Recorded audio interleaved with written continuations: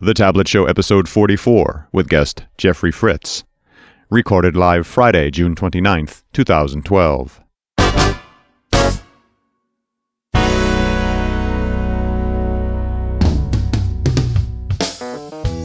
From thetabletshow.com. It's The Tablet Show. Conversations about developing software for tablets and other mobile devices with your hosts Carl Franklin and Richard Campbell. In this episode, Carl and Richard talk to Jeff Fritz about doing unit testing of WinJS in Windows 8. This episode of The Tablet Show is sponsored by Telerik, offering the best in developer tools and support.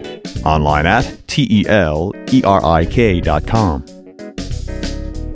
And now, here are Carl and Richard. Hey, guess what? It's The Tablet Show. Carl Franklin and Richard Campbell here for your listening pleasure. What's up, my friend? My Vancouverian friend? I turned 45. Yes, you did. I did. I'm not long behind you. No, you're next, as I recall. Yeah. And my birthday present was a surprise. I was given an address to plug into my car to drive to. And when I arrived there, it turned out it was paintball. That's fun. So me and my much younger friends got to go beat the hell out of each other in paintball. And I am still wounded. Including Mark and Karen, right? Mark and Karen were there. Mark Miller, Karen Mangicotti from Mondays. Yeah, they were there, and a bunch of other folks I've known for the longest time. You know, my friends. It's fun. You weren't there. You should have been there. I should have, but I wasn't. We're having our second annual housewarming party on my birthday weekend. So that's nice. Fun. Yeah, I'm still covered in bruises. It turns out when you're 45, you heal slow. It turns out. Yeah. Hey, we're going to do things a little differently today. You want to live on the edge? I want to hear the comment first because it ties in with Better Know Framework. Oh. Okay. So who's talking to us? I grabbed a comment from show 42, and that was David Bates' show on the zombification of Flash, but the comment is from your Better Know Framework, and this comes from Phil Cave from the UK, who says, regarding your comment, Carl's number format problem is with a rogue comma. Let me preface this by saying I don't think it was with Better Know Framework. It was a comment that I made about dealing with globalization problems with the comma, and I did not know that the comma was used as a decimal point in some cultures. Right, and that's exactly what Phil says here. Yeah. It's like, it could be something to do with the underlying culture info settings on the computer that produce the variation. In Germany, many other European countries, the comma is used in place of the period to represent a decimal point. The period is used for the thousand separator. So in the US, it's 42,000.314. And in Germany, it's 42.000,413. Yeah. Right? So they're exactly the same number, just literally swap the period and the comma locations around. Why do they do that? No, I'm just kidding. So everybody should conform. I know. To the US specification. Everybody should conform. What's weird about it is that it wasn't an issue where it would come up normally because I was using XML literals in VB and just writing an XML document with strings and singles, right? I was sending a single, but it was formatting it as a string using the culture, or it wasn't using the culture. I think that was the problem. And so while everybody was expecting, the code was expecting a decimal point, or was expecting a comma, I was getting a decimal point, or vice versa, one or the other. So it was unclear how to fix the problem, but I did figure it out. But that leads me into Better Know Framework. Awesome. Because naturally, I went looking into culture info in system globalization. Not something that I have to deal with all the time, but once in a while.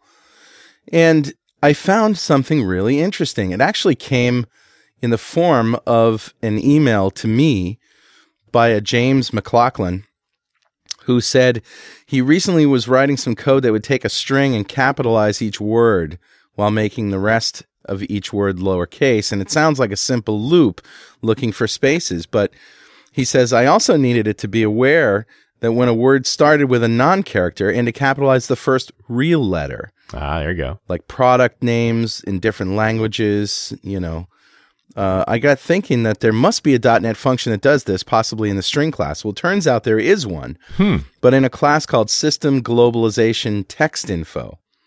So there is stuff in there. It has a function called toTitleCase. which does exactly what he describes above. And I actually made a tiny URL link to this. If you go to tinyurl.com/global title case, it's just one of the many jewels and it's in .NET 4.5 as well, but it's also in older versions of the .NET framework. System.globalization.textinfo.to title case. And that does the trick of essentially capitalizing the first letter of every word. Nice. It's pretty cool. Useful. There's all kinds of stuff like that in there. Tons and tons of plumbing. Well, anyway, if you got a comment on the tablet show, you can send it to us, .netrocks@franklins.net. You could try to leave it on the site. Site's a little wonky, but we do get them. We do get them. Yeah, they don't actually get lost. They just aren't always visible on the site. We're going to get that fixed one of these days. And Phil, a mug is on its way to you. So thanks very much for your comment. And with that, let me introduce our guest, Jeff Fritz. He is a .NET developer based in Norristown, Pennsylvania.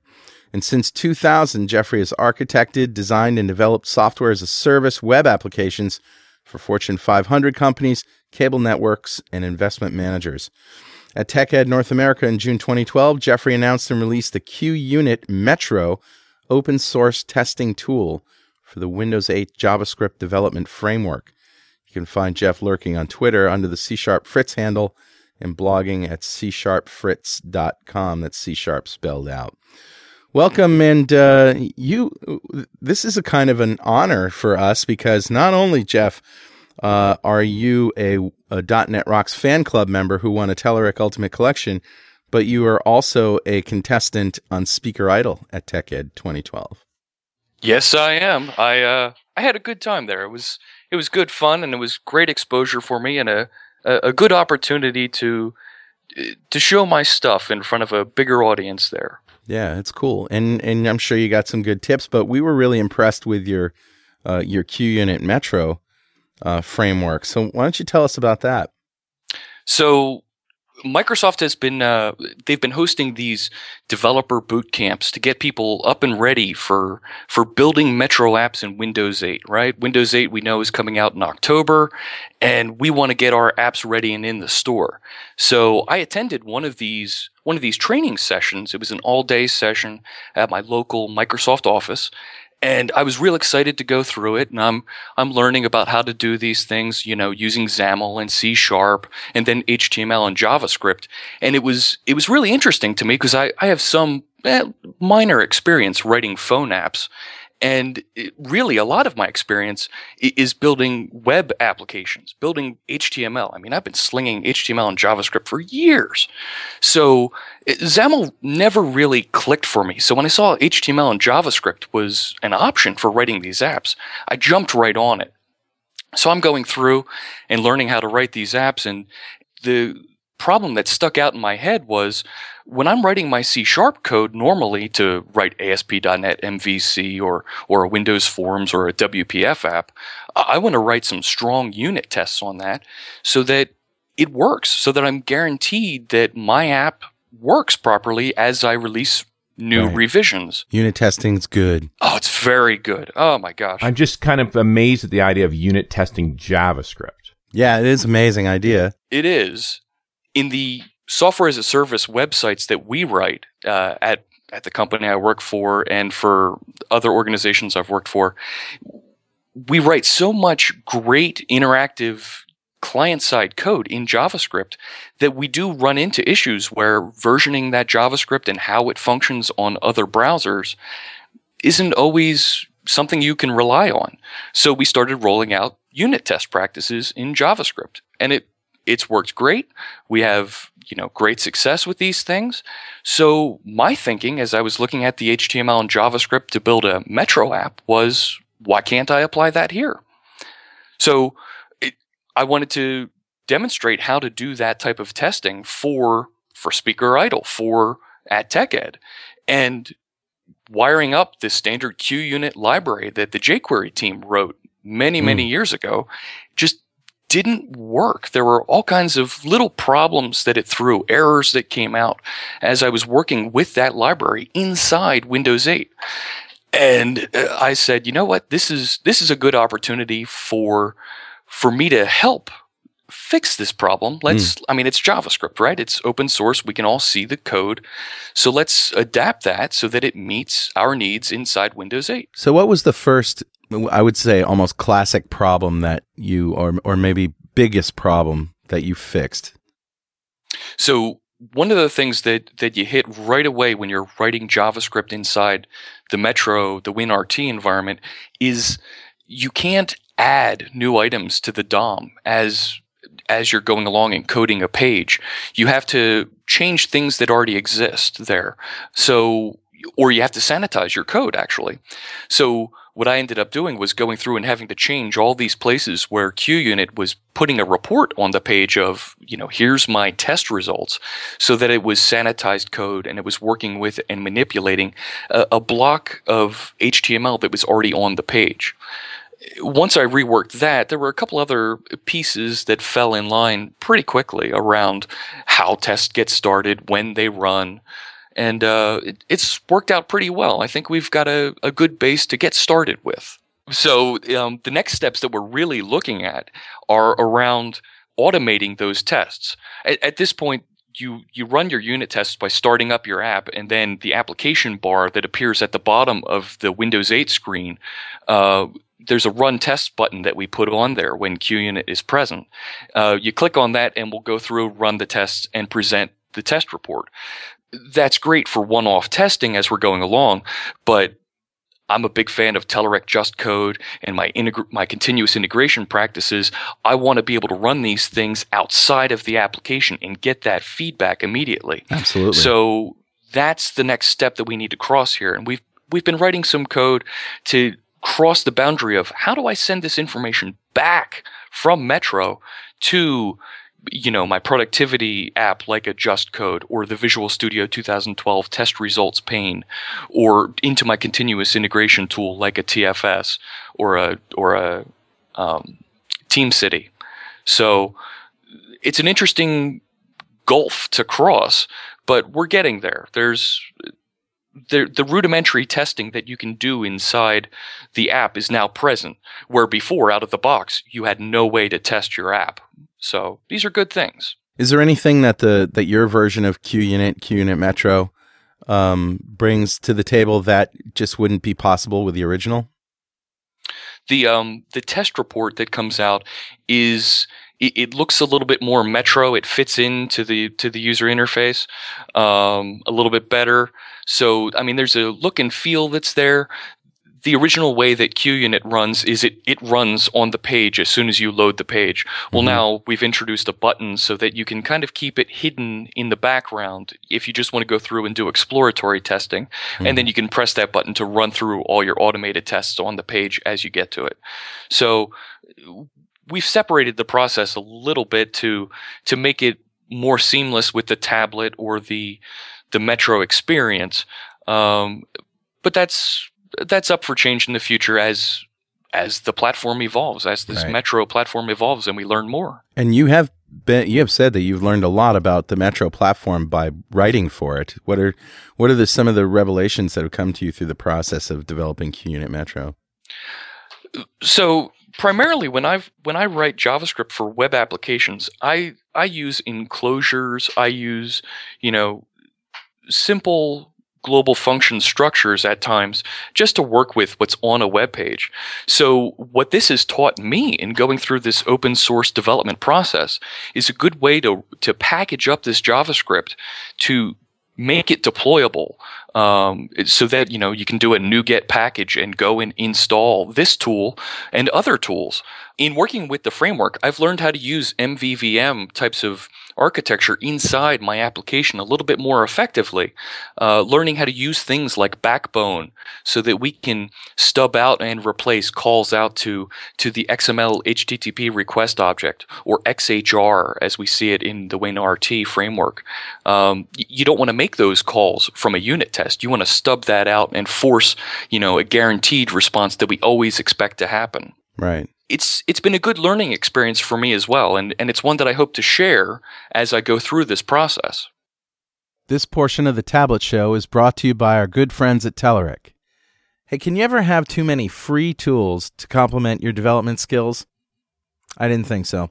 So our friends at Telerik are giving you now more than 30 free products for application development, automated testing, agile project management, and content management.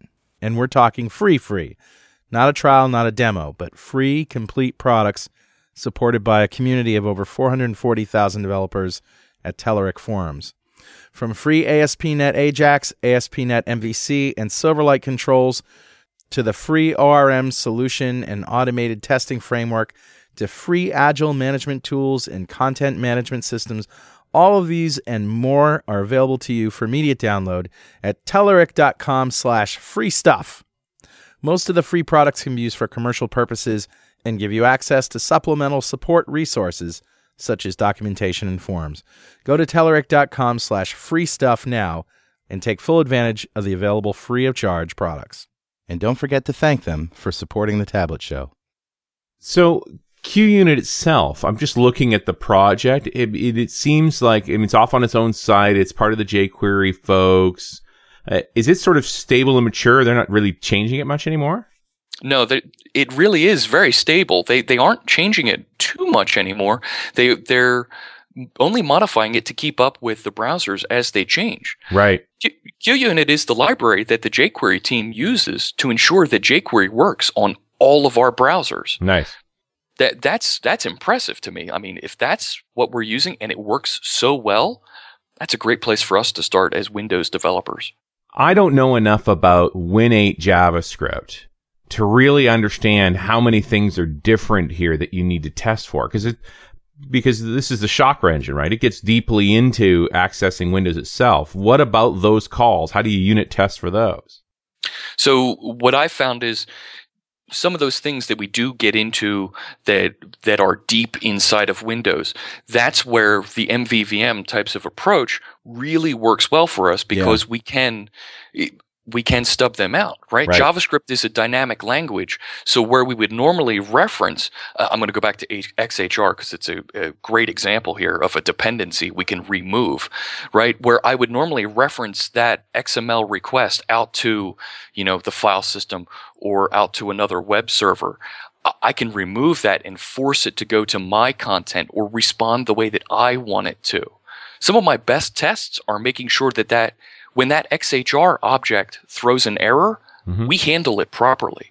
Those are the best tests, in my opinion, because you don't want your your end users to have that, there's another error message inside my application experience. Nobody likes to see error messages, alert boxes, these types of things. There's something about that, too. Oh, it's very jarring. It's so unsettling. And for a lot of people who do read it, they get, oh my gosh, look what happened. They get so concerned. And then you've got a whole nother class of people that just see a message box pops up. It doesn't matter what it says in that box. They just click OK and keep right on going. The JavaScript in a Metro 8 application is different from JavaScript in a browser. For example, I'm thinking of, and Richard was just talking about this, and you were talking about stubbings as a way to get around that. But what about things like promises and asynchrony? When you're dealing with that kind of fundamental difference in the language, how can you test an asynchronous method in JavaScript? Honestly, that's a real good question, and it's one that people who unit test C# code or Java code or whatever other code that is running asynchronously, they have a real hard time testing that. And how can we force these things to behave and return immediately and get that fast feedback on a unit test?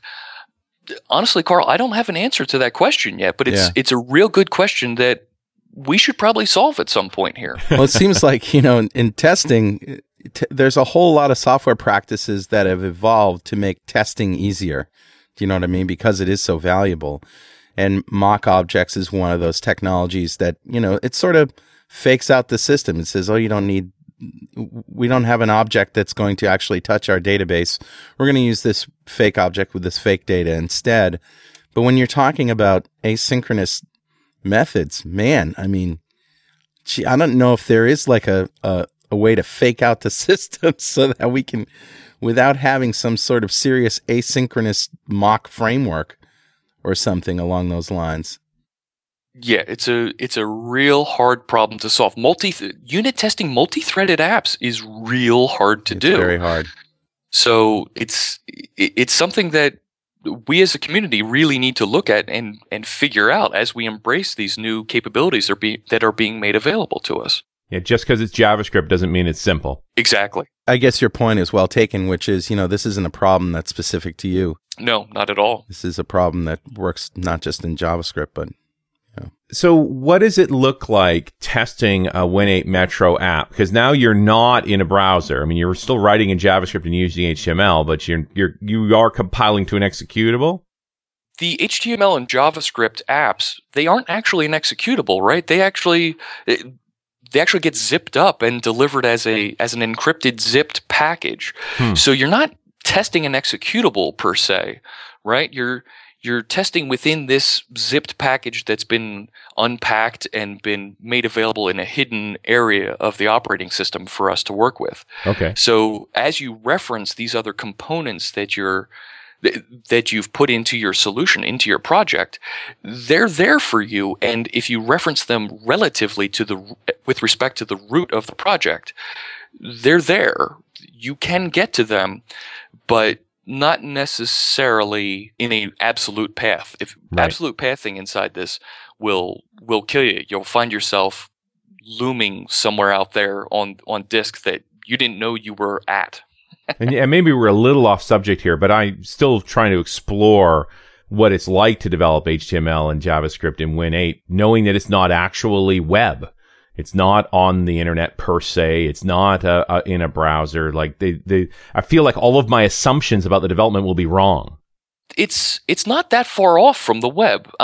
The single page application model fits pretty well here, where you have a single HTML page that has spots allocated for different pieces of content to be loaded in. Right. And your JavaScript can load that external content and bring it into these different locations, right? So our grid view apps have this rich grid of content that we're loading and populating with content from outside, and you do end up in a development mindset that's similar to that. Now, there's additional controls and things that we configure and we tell our divs and spans to behave like. Right. But for the most part, it's similar. You just need to learn these couple of extra nuances that the WinRT framework gives you when you say, oh, by the way, this div is a grid. Yeah. And what are you typically calling out to? You're calling to an OData service for your data set primarily? Sure, you can call out to an OData service. You can call out to a RESTful service that's out there that delivers whatever JSON content, XML content. JSON works real well because you're in JavaScript and it's real easy to parse and lay out the data in the same format. Right. So really, it's up to you what kind of format data you want to go and hit. And I'm just thinking about working in the constraints that Win8 gives, where we're not going to call directly to a database. We have to call to a service. Yeah, that was such a big shock to me. I'm looking at this and saying, where's my ADO.NET objects? I want a new SQL connection, and I can't do that. You don't get none of that. Exactly. No. So then, all right, I've got to stand up a service that I can communicate with, a RESTful service, and then things like Web API become much more valuable for my Metro app to communicate with. You use Nancy for that? Oh, I love the Nancy web server is a real nice little tool for that type of thing. Absolutely. Tell us about that. I mean, we've talked a little bit about it on other shows, but just tell us a little bit about Nancy. Sure. So Nancy is a little web server that's actually modeled after the Ruby web server called Sinatra. So as with most of our open source projects in .NET, if we're gonna clone something from another framework and bring it into .NET, we're going to prefix it with an N. Nice. Well, N Sinatra doesn't sound right, so they called it Nancy. So Nancy Sinatra. Okay. Works for these tests were made for testing. Nice. Yes. Oh, yes. Sorry, I had to say that. We're there. So we can stand up this Nancy web server and host it within another process. We don't need IIS to host HTML content, dynamic JavaScript content that we're delivering. We can host Razor views inside of a Nancy process that could be running from within a Windows Forms app, from within a WPF app, or a Windows service, or you could even run that from within a unit test, a C# unit test. That makes things really interesting then, because we can start to test behavior of our clients going to a fixed server that we control within a unit test library. And I think to Richard's point here, it's one of the reasons we're letting you talk and we're listening and going, a lot is because, not only do we not do JavaScript on, JavaScript testing in general, but we don't do JavaScript on Metro. So we're just trying to imagine the questions that an expert actually might ask you. Sure. But I mean, the big part with unit testing is a high level of automation. You want this to run every time you want to do a check-in. And at this point, there's no automation? Right. There is no automation with the QUnit-Metro client testing library. So we need to figure out how we're going to automate that and how we're going to get the test results to come back into Visual Studio, into our continuous integration tool, so that on those check-ins we get that fast feedback that, hey, you broke something when you check this in. So we're trying to cross that boundary at this point. This is not a simple problem because of the context you're running in. You've got to somehow inject some handler code by the test automation framework that says, okay, now enact all the tests and give me the feedback. Exactly. And then not just give me the feedback, but that Metro environment, it's really sandboxed. I can't reach out to the rest of the operating system very easily. I might be able to reach out to your SkyDrive, but how do I reach outside of that? Mm-hmm. And I think we might have an answer with the XHR object. We might be able to reach out, post into some known service that's either hosted by Visual Studio or hosted by our continuous integration tool, and submit our results that way. And you are on GitHub, right? Yes, we are on GitHub. You can go to github.com/QUnit-Metro, and you'll find the project out there. It's small. We have a couple contributors at this point, but with Windows 8 release looming here in October, we are hoping to see some steam pick up. Oh, I'm sure you will. You've done a lot of thinking about living in a post-PC world, in the tablet space that is to follow here, the next generation. What kinds of devices do you have? So right now, Carl, I'm running with I have an iPad that I carry, an iPad 2 here, that I'm using actually to help test and verify some of my web applications are compatible, are compliant, so that they work for even our brethren that are using iOS devices. Isn't that kind of like saying I read Playboy for the articles? I mean, come on, it's a cool device. You don't have to. You don't have to say this is why I need an iPad because I have to test my software. No, it's pretty freaking honestly, cool.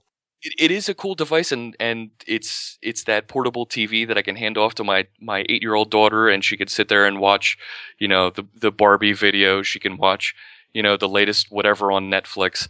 Mm-hmm. And honestly, I'm so entrenched in looking at and working with this Windows 8 stuff over the past 3-4 months that I'm stepping away from it, and I'm really getting more entrenched in working with Windows 8 running natively on my laptop. Yeah. I mean, I'm real eager to see how this runs on a tablet, to see how these Surface devices, integrate and play in a world where iPad is the dominant tablet, and we see the Google Nexus device come out, and they sell out of them in what was it, a week or two? Yeah. So how is Microsoft and their army of devices going to move into this ecosystem and compete? We've seen how they moved in with the Xbox, and they competed well in their first year, and they took over and dominated in years 2 and 3 against PlayStation 3 and the Nintendo Wii. How's the Surface going to come in? It's interesting when you show that Windows 8 interface to to non-technical people who aren't in and seeing these previews, these announcements like we are at Build, and they see in the tiles, and I show my mother, my 60-year-old mother, and she looks at this and she says, Jeff, you got to have ADD with all these live tiles spinning. Yeah. Touch me. Yeah. Yeah. What?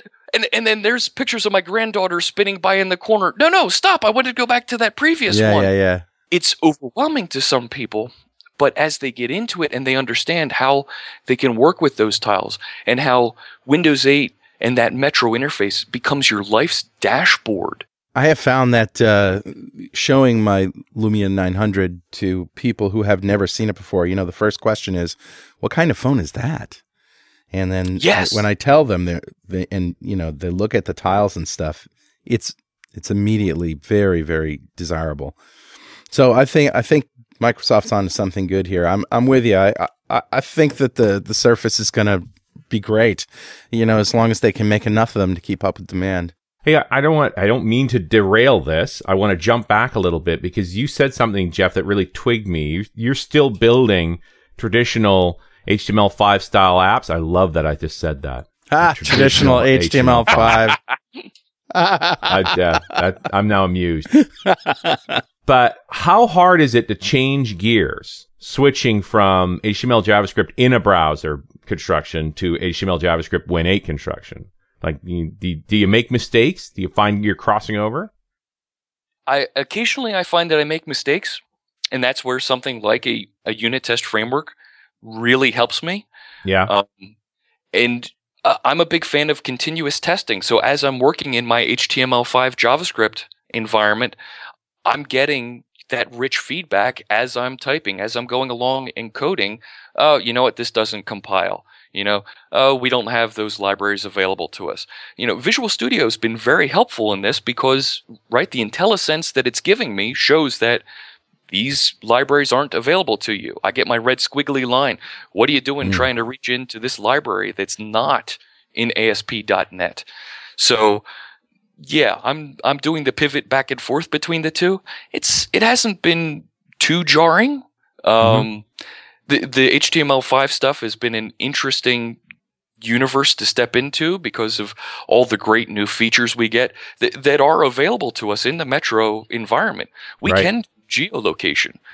Our offline story in HTML5 is limited to only 25 meg on some devices, where when I'm in Metro, I've got SkyDrive at my assets. Yeah. Oh my gosh, I've got 5 gig available. Right. So it's similar.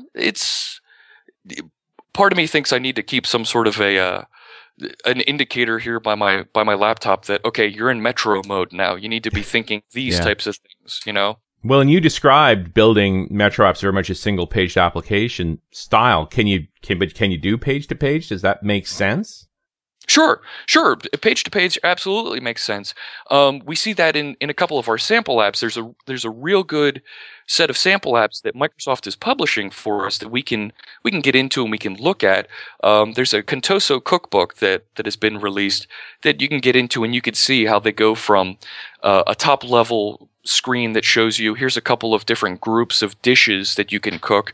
Here's Chinese dishes, French dishes, Italian, and you can click on those and it actually opens another HTML page with a real smooth transition.